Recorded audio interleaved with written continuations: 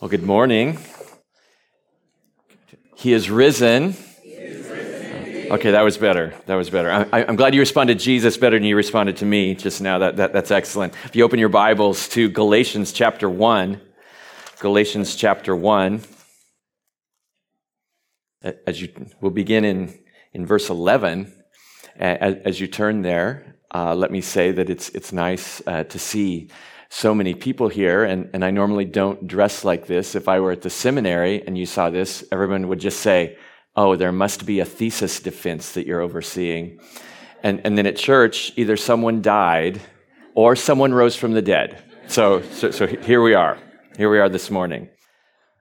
The Apostle Paul writes by inspiration of the Holy Spirit to the churches of Galatia and also to us. He says in verse 11, "For I would have you know, brothers, that the gospel that was preached by me is not man's gospel. For I did not receive it from any man, nor was I taught it, but I received it through a revelation of Jesus Christ." Would you pray with me briefly? Father, we ask now that you would open your word up to us and open us up to your word, that we might behold the light of the gospel of the glory of Christ. Please bless us to that end. In Jesus' name, amen. Well, we are gathered here this morning, hopefully all of us, because we're convinced that someone actually did get up from the dead. And that has changed everything for everybody. It has changed everything for us.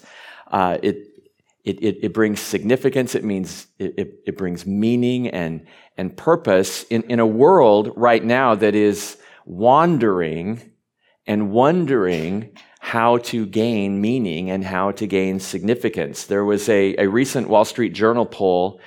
It's made all the headlines. I'm sure you've seen it, where the results were very disturbing. That the pollsters asked people, "What is very important to you? What is very important to you?" And they went through a number of things, repeating a poll that was first done 25 years ago, 1998. And what the poll revealed was that things that were very important 25 years ago have rapidly declined. Things that normally are held with high esteem, like patriotism, a love of country. In 1998, 70% of Americans polled said that was very important to them.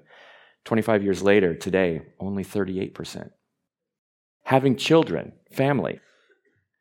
1998, 60% of people. Today, less than 30. Religion. Is religion very important to you? The pollsters asked. 25 years ago, 62% of Americans said, oh yes, it's very important. Today, less than 40%. Even tolerance for others, the virtue of the day. 25 years ago, 80% of people would have said, yeah, tolerance is very important, but today, less than 60%.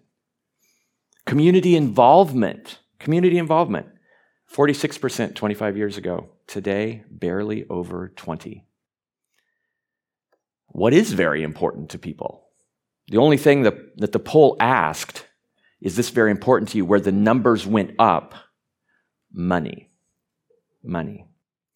What's clear, apparently, is that we care about ourselves and very little else. And those are troubling results. No doubt COVID had a lot to do with that, and the uncertain economic times certainly. But the troubling results raise the question, what really matters? What really matters? And we're gathered here this morning, Easter Sunday, 2023, to commemorate and celebrate something that happened 2 millennia ago. So this morning, as we work through a few verses of Paul's letter to the Galatians, if you're visiting this morning and maybe you don't understand yourself to be a Christian, I would like for you, as you listen, to ask yourself, what is most important to you, and is there anything that you would give your life to? And then for the rest of us this morning, you're here because you are a follower of Jesus. We're gathered here because of something that happened in history 2,000 years ago. How does that event shape your behavior today And how does that give you hope for tomorrow? So those are the questions we're going to be thinking about. We kicked off this study of the book of Galatians last week, and in those first 10 verses or so, we saw that the churches that Paul had first established, his very first missionary journey, these were the first converts, the first churches that he had planted. And so they're like his firstborn. They're very, very significant to him. And as I say that, I realize, does that mean that my second and third and fourth and fifth children are not as important? No, that's not true. Shouldn't have said it that way. But at any rate, these are very important churches to Paul. They're very important churches to him.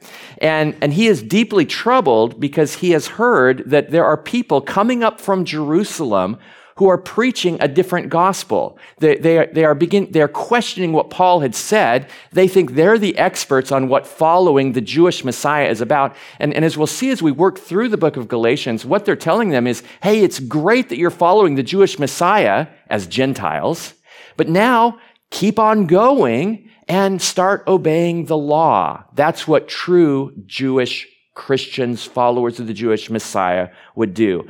And Paul is stunned and he is perplexed. We saw that last week. And he wants to remind them that the only legitimate gospel is the one that he preached to them, to the churches of Galatia.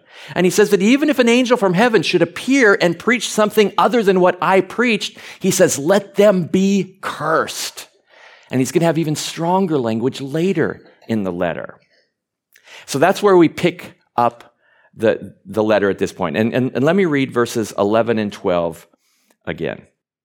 He begins again, for I would have you know, brothers, that the gospel that was preached by me is not man's gospel. For I did not receive it from any man, nor was I taught it, but I received it through a revelation of Jesus Christ.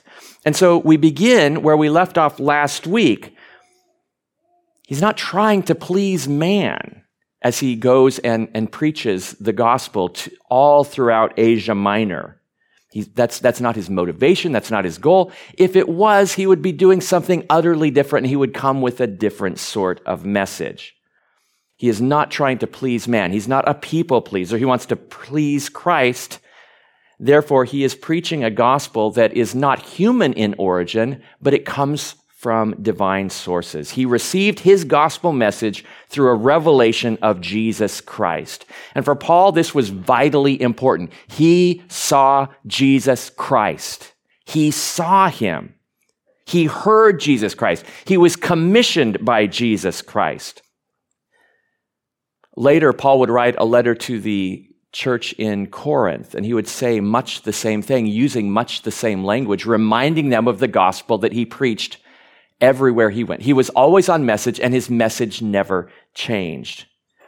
He wrote to the church in Corinth, now I would remind you, brothers, it's literally like the same thing. Now I would have you know, brothers, same sort of language, of the gospel I preached to you, which you received, in which you stand, and by which you are being saved, if you hold fast to the word I preached to you, unless you believed in vain. So here's the gospel that he preached. For I delivered to you as of first importance what I also received, that Christ died for our sins in accordance with the scriptures, that he was buried, that he was raised on the third day in accordance with the scriptures. That is the gospel. That is the gospel by which we are saved, have been saved, are being saved, and will yet be saved. Nothing has changed in 2,000 years. Honestly, nothing has changed throughout all of eternity. That has always been the divine plan. And it's not plan B, C, or D. It's really not even plan A. It's just the plan. And Paul was steadfast in this. Christ died for sins. He died on our behalf. And this was not something that just was ad hoc, like Jesus finds himself on the cross unwillingly, unwittingly, and then God says, well, what am I going to do? This went sideways. No, this happened in accordance with the scriptures. And then he was buried. That's part of the gospel message. Why? Because it shows that he actually died.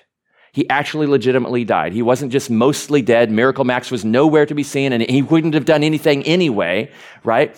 He really died and was buried. And we might think, well, maybe they just didn't understand back then. No, they weren't morons. They knew when people died. They were used to it, right? They had it down. They knew when people died. And he was raised on the third day according to the scriptures. And again, this was all part of the divine plan. That's the message that Paul preached everywhere he went, and that's the message that he preached to the Galatians, and that's the message that, Lord willing, you will always hear at Gresham Bible Church. Paul's gospel is not man's gospel. And we might ask, well, what would man's gospel be? What would that be? And we would have to admit, as we look around, there are many human gospels out there, and most of them aren't even religious. I'm not even talking about other religions. People know there's a problem, and that the stakes are really high, and that the stakes involve us. There's something achingly wrong with this world. So we try to solve the problem in a myriad of ways. And that myriad of ways has one thing in common. They're all human in origin. We come up with the solution. They are what Paul would call man's gospel. We're all trying to save ourselves. We're all trying to find meaning, to come up with some way to reconcile ourselves to each other, to ourselves, most importantly, to God. So what do we do? And we might think, well, we've been getting better and better at this. No, we haven't. No, we haven't. The book of Ecclesiastes does a deep dive into something around the year 1000 BC, roughly, where I assume the author is Solomon, and he delves into all the different ways that people try to find meaning and significance. See if any of these sound familiar. Wisdom, pursuit of wisdom, philosophy, learning, knowledge to fill your mind. Pleasure. Hedonism to fill your body. Wealth and power. Man, if we could just get wealth and power, that would make us happy. Materialism to fill your pocket. So apparently what people are trying in 2023, it's been tried before for like millennia. Duty, social service, honor, do things to make you feel good, serve others. That will work. Ethics, to appease our conscience. Strangely enough, Solomon talks about piety and religion. Piety and religion. I'm just going to try to serve God as best I can. Whatever the conception of God might be, I'm just going to do it. I'm going to do all sorts of religious things. And you know what Solomon's conclusion on all that is? Meaningless. You get to the end of your life, and the end of your life is just like everybody else's who didn't do any of those, or who did those things and didn't do others, right? Now, some of those things that I just listed, all of them actually have some good sides. They're not all bad. But the judgment of the great philosopher, the great sage, is that they're all ultimately meaningless. And in the end, they don't bring us significance. They don't bring us meaning. They're not worth living for, and they're definitely not worth dying for. Now, if we had created ourselves, if humans had created ourselves, then those things, they might be worth trying because, if we had created ourselves, and it would probably be us, we would be the experts on ourselves, right? But we didn't create ourselves. We were created by someone greater than us. We were created by a God to image him and to live in the world that he created. This is our Father's world. And because this is so, our fundamental problem is that we have rebelled against God. We find ourselves in an adversarial relationship with him. The Bible calls that sin. Now, we might not think of it that way, but that's how God thinks of it. That's how he describes it. And if we're sideways with our Creator, it will be no surprise that we then are sideways with each other, and we're sideways with our environment, and we're sideways even with ourselves. Now, we have been created by this great God who is qualitatively greater than us. Think back to our study the last couple months in the book of Isaiah. And so, what kind of sense does it make for us to think as creatures, I know what's wrong with us, I know what's wrong with the world, and I can solve it? We as humans are separated from a qualitatively superior God. Why would we trust a gospel of our own contrivance? Wouldn't it be better to go to God and let him describe the situation and for him to prescribe the cure? We try to save ourselves. We try to save each other on our best days. And all our efforts have been tried over and over and over again, and they don't work. And Paul's here to say, I am not preaching man's gospel. I'm preaching something of divine origin. Listen to me. But what's interesting is that he wasn't talking to unbelievers. He was talking to Christians. What do Christians do with the gospel? How might we be like the church in Galatia, for those of us who know Christ? Well, sometimes we forget the gospel. That is, we believed it back then, but now it's up to me to make my way with God. But Paul would have you know, and I'm here to say, how you got in is how you keep going. How you got in is how you keep going. How did you get in? By repenting and believing in Jesus. And that's how you keep going. And that's how you always will keep on going.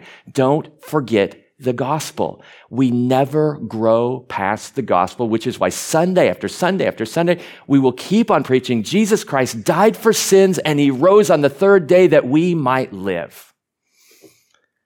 Sometimes we can add to the gospel.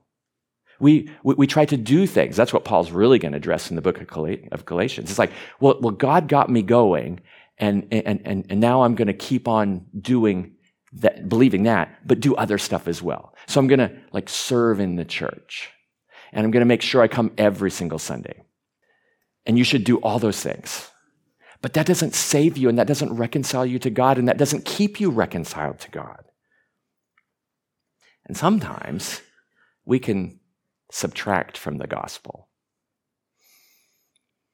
We forget how we got in by repenting and believing the gospel. And we think, okay, well, now I'm in, so it doesn't really matter what I do from this point on. But how you got in is how you keep on going. How'd you get in? By repenting and believing the gospel. And so what do you do today? You repent and you believe the gospel. And tomorrow, what do? You repent and you believe the gospel. Not that you have to ask Jesus in your heart every single day. But God's thoughts about sin are the same in the past and the present and the future. And so we keep repenting, we keep confessing, and we keep believing. I think that's how Christians can sometimes either forget or add to or subtract from the gospel. And Paul's message to us is that his gospel comes from Jesus. And he would have us hear this, listen to him. Well, then, in verses 13 through 24, he begins to defend this assertion that I got my gospel from Jesus. Before his conversion, this is what his life was like. Look at verses 13 and 14. For you have heard of my former life in Judaism, how I persecuted the church of God violently and tried to destroy it. And I was advancing in Judaism beyond many of my own age among my people. So extremely zealous was I for the traditions of my fathers. So Paul tells them about what his life was like before he came to Christ. He was advancing in Judaism. We know from the other scriptures that Paul was a student of Gamaliel, one of the greatest rabbis of that era. What's he saying here? He's saying, guys, these people from Jerusalem are coming up and talking to you about how to follow the Jewish Messiah and how to be good Jewish-ly. He's saying, I know all that stuff. I've got every credential imaginable. Beyond that, Paul understood himself to be a persecutor of the church. Why would he think that? Because he was. Before his conversion, he was a persecutor of the church. Here's how he describes himself in the book of Philippians. He says, he's addressing other people who are troubling now, this time the church in Philippi. And he says, watch out for the dogs, watch out for the evil workers, watch out for those who mutilate the flesh. For we are the circumcision, the ones who worship by the Spirit of God, boast in Christ Jesus, and do not put confidence in the flesh. And he says, although I have reasons for confidence in the flesh. If anyone else thinks he has grounds for confidence in the flesh, I have more, he says. So he's thinking, if anyone wants to try to out-Jew me, if you will, they can't. They can't do it. Why? He says, I was circumcised on the 8th day, of the nation of Israel, of the tribe of Benjamin, a Hebrew born of Hebrews, regarding the law, a Pharisee, regarding zeal, persecuting the church. Regarding the righteousness that is in the law, blameless. But he looks on all of that, and here's his judgment of it. But everything that was a gain to me before I came to Christ, I have considered to be a loss because of Christ. So Paul was no stranger to Judaism. In fact, he was probably the golden child when it came to the Jewish hierarchy, right? He was the one, he was like the heir to the throne, not like a literal throne, but in the hierarchy, he was the guy, right? So Paul doesn't need anyone to tell him about how to relate to the law as though he had forgotten something.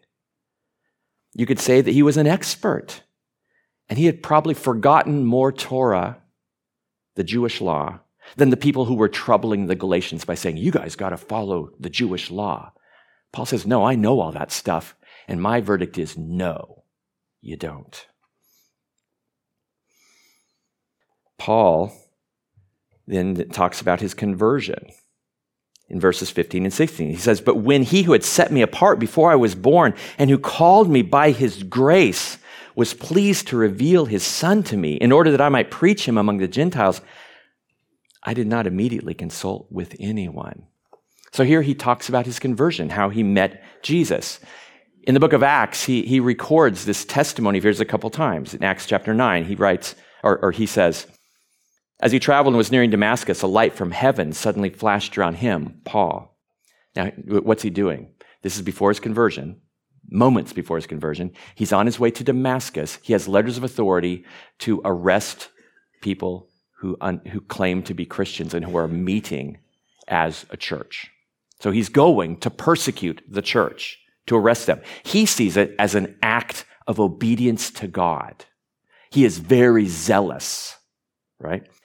Falling to a light from heaven flashes around him on the way. Falling to the ground, he heard a voice saying to him, Saul, Saul, why are you persecuting me? Saul is his Hebrew name. Who are you, Lord? Saul said. And then something that had to just cut him straight through the heart. I am Jesus, the one you are persecuting, he replied. But get up and go into the city, and you will be told what you must do. I want to highlight here, Paul was set apart in time. Something actually happened to him in time and space. And he was converted. He was called to preach the gospel of the resurrected Christ to the Gentiles. Later, when he's in the city, he encounters a man named Ananias who was given a vision to go and talk to this Saul guy. And Ananias was a follower of Jesus, said, what, are you kidding me? Lord, he is a persecutor of the church. And this is Jesus' words to Ananias, go, for this man is my chosen instrument to take my name to Gentiles, kings and Israelites. I will show him how much he must suffer for my name. Paul was converted, set apart before time began for the very purpose of taking the gospel to the Gentiles. Now, why does that matter? Well, I take it that most of us, as I look out here, are not Jewish. We are Gentiles. The doors of heaven are flung wide open. And this was all part of the plan that started in time. I also want to point out here for us, Paul met the Lord on what for him was a really bad day. A really bad day. I don't know if like your plan, like if you could plan, now when do I want to meet Jesus for the first time? You're probably not going to write, on my way to persecute Christians. But that's exactly when Paul met Jesus. And what that demonstrates is that no one is too far gone to come to Christ. No one is too wretched to be embraced by Jesus. No one is too vile to be used by Christ.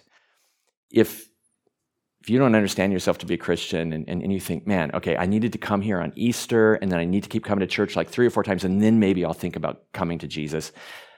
Paul would have you say, no. You don't clean yourself up to come to Jesus. You just need to repent and believe the gospel. You don't have to clean yourself up to come to God. Remember the old hymn, just as I am, without one plea, but that thy blood was shed for me. And that thou bidst me come to thee, O Lamb of God, I come, I come. That's how you come to Christ. You understand your need.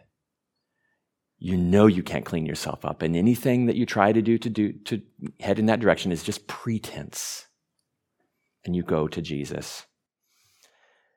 And friends, if Jesus can save someone like Paul, then I think he can save anyone, including your friends and including your family. So don't lose heart. Don't give up. Keep praying, keep loving, keep sharing the gospel. Every one of us, we know this, right? In the depths of our being, every one of us who know Christ know this truth. It is true that I am a great sinner, but Jesus is a greater Savior. He can save anyone, and we're all evidence of that. After his conversion, verses 17 through 24, he gives a bit of a travel log. He says, I didn't immediately consult with anyone after seeing Jesus, nor did I go up to Jerusalem to those who were apostles before me, but I went away into Arabia and returned again to Damascus. Then after 3 years, I went up to Jerusalem to visit Cephas and remained with him 15 days, but I saw none of the other apostles except James, the Lord's brother. In what I am writing to you before God, I do not lie. Then I went into the regions of Syria and Cilicia, and I was still unknown in person to the churches of Judea that are in Christ. They only were hearing it said, he who used to persecute us is now preaching the faith he once tried to destroy. And they glorified God because of me. Paul goes to Arabia and then to Damascus, and then he heads finally to Jerusalem. After Jesus was revealed to him, he didn't consult with anyone in Jerusalem. He didn't get his gospel by talking to the apostles or anyone else. Rather, he went to Arabia, probably in the Transjordan area, present-day Jordan. We don't know what he did there. I assume he was preaching the gospel to people and reflecting and meditating. But we know what he didn't do. He didn't get his gospel by listening to the apostles or anyone else that came from Jerusalem. He finally goes to Jerusalem. He's there 15 days. He met Peter, maybe James, but no one else. He talked to no one else from Jerusalem. There was no secret society of the Judaizers into which he was initiated. He definitely didn't defer to anybody. Paul was an apostle because he had gotten his commission from Jesus Christ himself. He takes this vow. He says, I'm telling you the truth. These things happened. This was the calendar. This is where I went. And then he goes to Syria and Cilicia. And all that the people of Judea had at this point were rumors about him. And his point there is that he didn't meet with anyone from Jerusalem who entrusted him with the gospel. Why? He got his gospel from Jesus. No one was telling him what to say and that he was somehow getting it wrong now, which I think is what the accusation was. Now, why this travel log? That's basically what it is, right? What can we learn from verses 13 through 24? Verses that recount his pre-conversion years, his conversion, and then basically like a travel log of the next 3 years of his life. What does that matter? What does that matter to us today, right? Paul would go on to say that all scripture is God-breathed. It's useful for teaching, rebuking, correcting, and training in righteousness. So how are these words penned by Paul helpful for such things? What does this have to do with you? Well, I can think of a couple things. And they're all related to the fact that for the Christian, history really matters. It doesn't just kind of matter. It really matters. And the first one is what's transparently there on the page. Paul's argument that the gospel he preached he rooted his argument in talking about history, something that actually happened. It's not a sensation that he had, some vague spirituality. He says, this happened to me in time and space. I met Jesus on the road to Damascus on a specific day, and then I went here, and then I went here, and then I went here. There are facts about the rise of the early church. Now, these were of immediate interest to the Galatians because there were those who were troubling those churches, claiming that Paul's gospel was contrived, that he was working for Jerusalem but getting it wrong, and that the people going up to Galatia and challenging that, they were the trustworthy ambassadors from that city. So Paul walks through the actual events of his life to demonstrate that the claims made against him were factually untrue.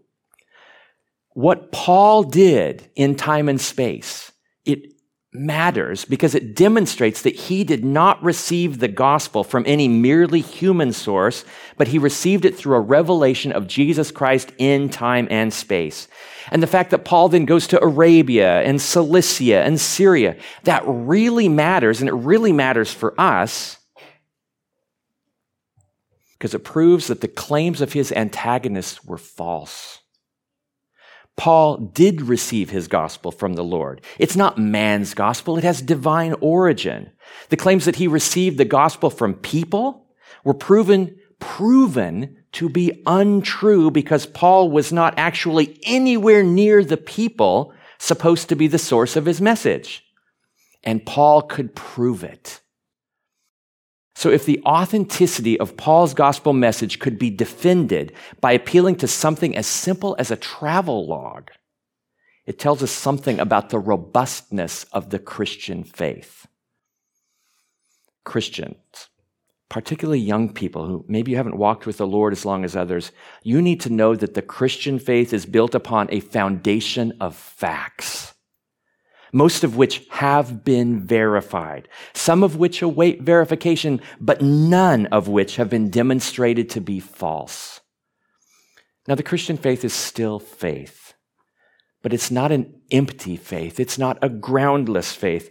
Christian, you have good reasons for believing what you believe. The book of Hebrews describes faith this way. Now, faith is the assurance of things hoped for, the conviction of things not seen. Faith is not the assurance of silliness, the conviction of things that are impossible. Paul was adamant that he received his gospel that he proclaimed through a revelation of Jesus Christ, which means Jesus appeared to him after he had died, after claims were made that he rose from the dead. But Paul saw him. He saw him.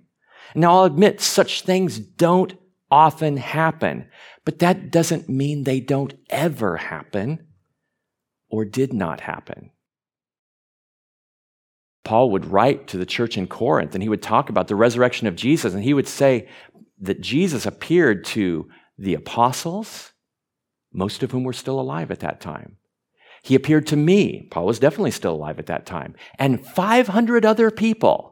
So when Paul wrote that letter to the Corinthians about the resurrection of Jesus, he was able to say, there are hundreds of witnesses who can verify that Jesus got up from the dead. That is a significant source. And it has not been repudiated, but has been verified in the lives of millions of followers of Jesus since then. I have been a follower of Jesus for half a century. And I feel absolutely intellectually justified in following him. I find in Christ the one in whom all the treasures of wisdom are found. I find in the biblical narrative a worldview that makes sense of everything I see in the world, the good and the bad, the unities and the diversities. They're all accounted for in Scripture. That doesn't mean that they're not hard. It doesn't mean that there are not challenges or things that are perplexing. But it doesn't mean if you're a follower of Jesus, you need to feel stupid. Like you're in Wonderland and the Queen of Hearts is asking you to believe 7 ridiculous things before breakfast. That is not what being a Christian is. Second, history matters because Jesus got up from the dead historically. That brings us to Easter. In verse 16, Paul testified that the Lord was revealed to him in time and space on the road to Damascus. Paul saw the resurrected Lord. I wonder if he ever retraced that steps and stopped at that place and thought, Moses thought he was on holy ground. Look at this. And maybe for all of us who have converted and we have believed the gospel, that there's that place where that God used to reveal his Son to you. Now, we might think that vision, it was just merely spiritual, like he saw a ghost. But the rest of Paul's writings demonstrate that Paul believed he had seen the resurrected Lord. Paul testified in 1 Corinthians 15:9 that it was the Lord who was raised from the dead who had appeared to him.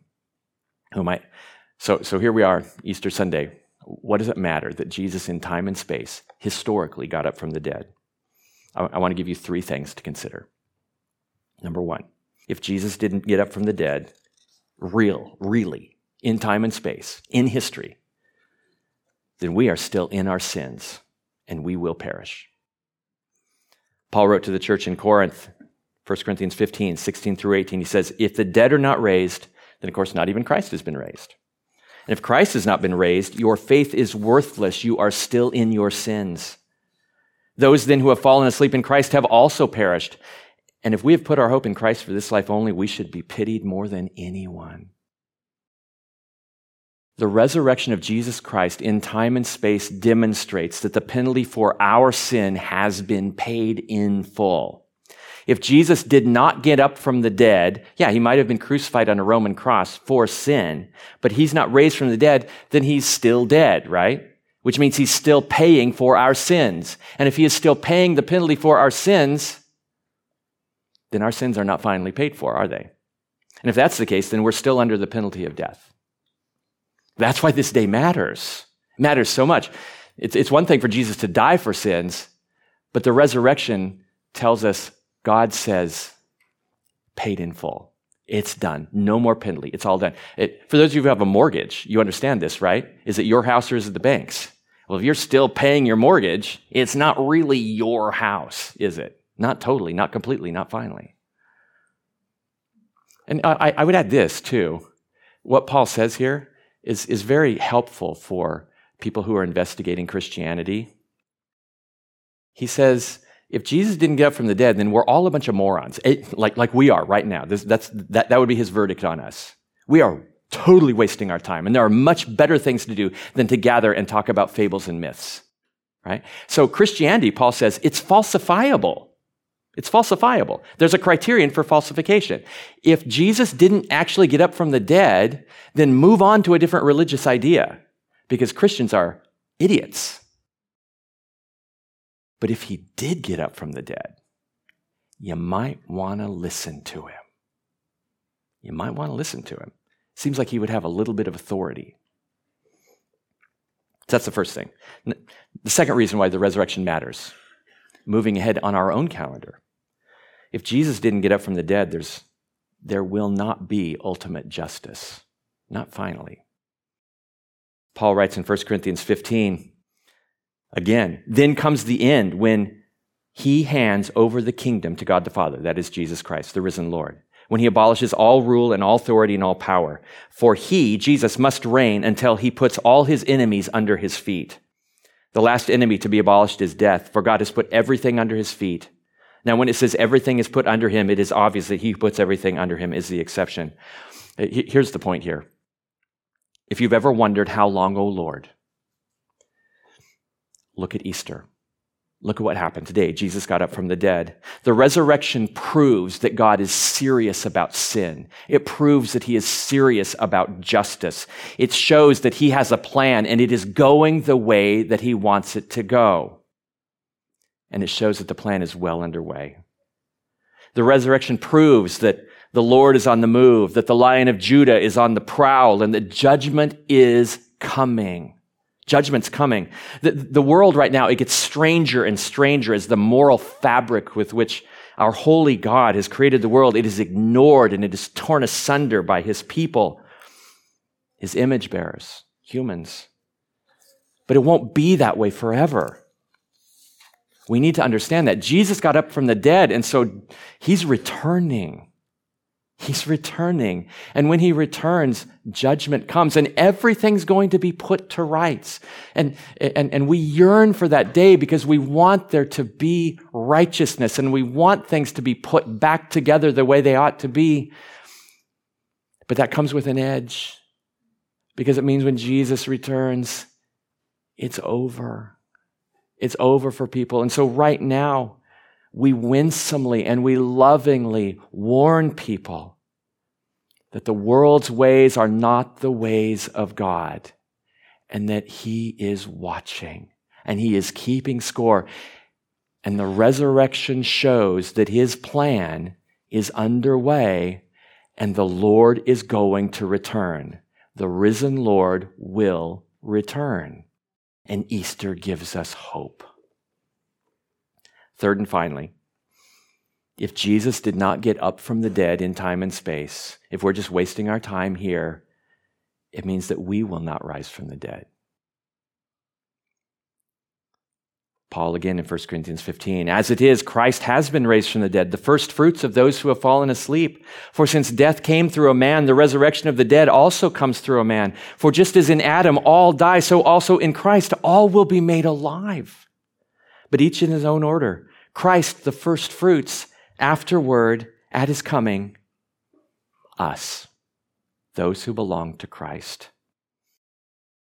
Our future resurrection hinges on the fact that Jesus rose from the dead in time and space.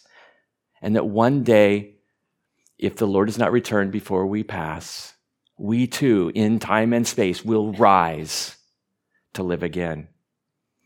Easter, therefore, is not just a celebration of what did happen, but it's a celebration of the certainty that we have of what will happen. If God can raise Jesus from the dead, on whom he put all the sin of the world, it's easy to raise us. The heavy lifting's been done. Easter is not just a way to honor the risen Lord Jesus Christ, although it's certainly that. It's a testimony of what we believe will happen. And of course, that should make all the difference in the world for us. It makes all the difference, not just for eternal life, which is really cool, we live forever, but for us in the here and now. Because we recognize that this life, it's not all that there is. In fact, this life that we enjoy, the great joys and the great sorrows right now, that on the timeline of eternity, it is a blip. I mean, what is 70 to 80 years compared to eternity?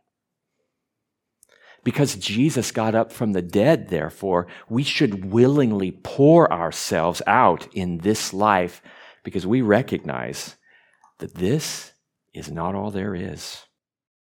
Heaven is a great reward, and God will not be anyone's debtor.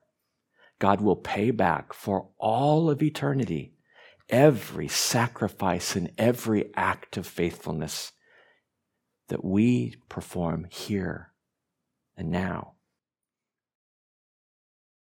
In Gresham Bible Church, even though I've only been here for a short while, I've already seen evidence of your hope in the resurrection. I've seen families give themselves in love to those whom society judges to be a burden. And you do so willingly, even joyfully, because Jesus rose from the dead. And if Jesus rose from the dead, then you will too. I've seen people extend themselves in kindness when they had no reason to think it would be returned. You've done this because Jesus rose from the dead. Therefore, you know that you will too. I've seen people testify to Christ when all they ought to expect from the world is derision, but you did so happily and hopefully because Jesus rose from the dead. And therefore, you know that you will too. And every hardship that you endure today will be worth it. Every bit of shame or mockery or scorn that you endure today will be worth it. And for those of you who are a bit older, my encouragement to you is to hang in there and finish well. And let everyone else here see you finish well. It will be an encouragement. And young people, look at the older people in this congregation and see them walk with Jesus and see them persevere to the end and say, I want to be like that. I want to be like that person. Jesus Christ is worth giving your life to. And I see it in the people around me. Christians have always understood that although this is our Father's world, it's been so ravaged by sin that it is not really our home. Our home is the new creation, the new heavens, the new earth. And because Jesus got up from the dead, we ought to be willing to stand for Christ even when it's foolish in the eyes of the world. We ought to happily exchange temporary earthly applause and approval for eternal heavenly applause and approval. Why? Because Jesus got up from the dead, and we will too. History matters because when Jesus got up from the dead, everything changed for everybody. What we do today matters because Jesus rose from the dead 2,000 years ago. What we will do tomorrow matters because Jesus rose from the dead. And though I don't know exactly what tomorrow holds, I know that the Lord of history does. And because Jesus got up from the dead, I know it's a rock-solid certainty that he's coming again. Amen? Amen. Let me pray. Our Father in heaven, we're stunned at this great plan of redemption that you have put into place. And Father, we ask that you would enable us to live rightly in light of that. For those here who don't know Christ, I pray, Father, that you would work in their hearts so that they would hear the voice of the Good Shepherd and come willingly and hopefully and joyfully. And for us, that we would hear the voice of the Good Shepherd, Jesus Christ, and we would continue to come and continue to be joyful. Father, give us an eternal perspective that's rooted not in a senseless hope, but rooted in the reality that Jesus got up from the dead. We're grateful, so grateful of what you did 2,000 years ago. We're grateful for what you've done in our lives, and we look in hope to what you will yet do. It's in Christ's name we pray. Amen.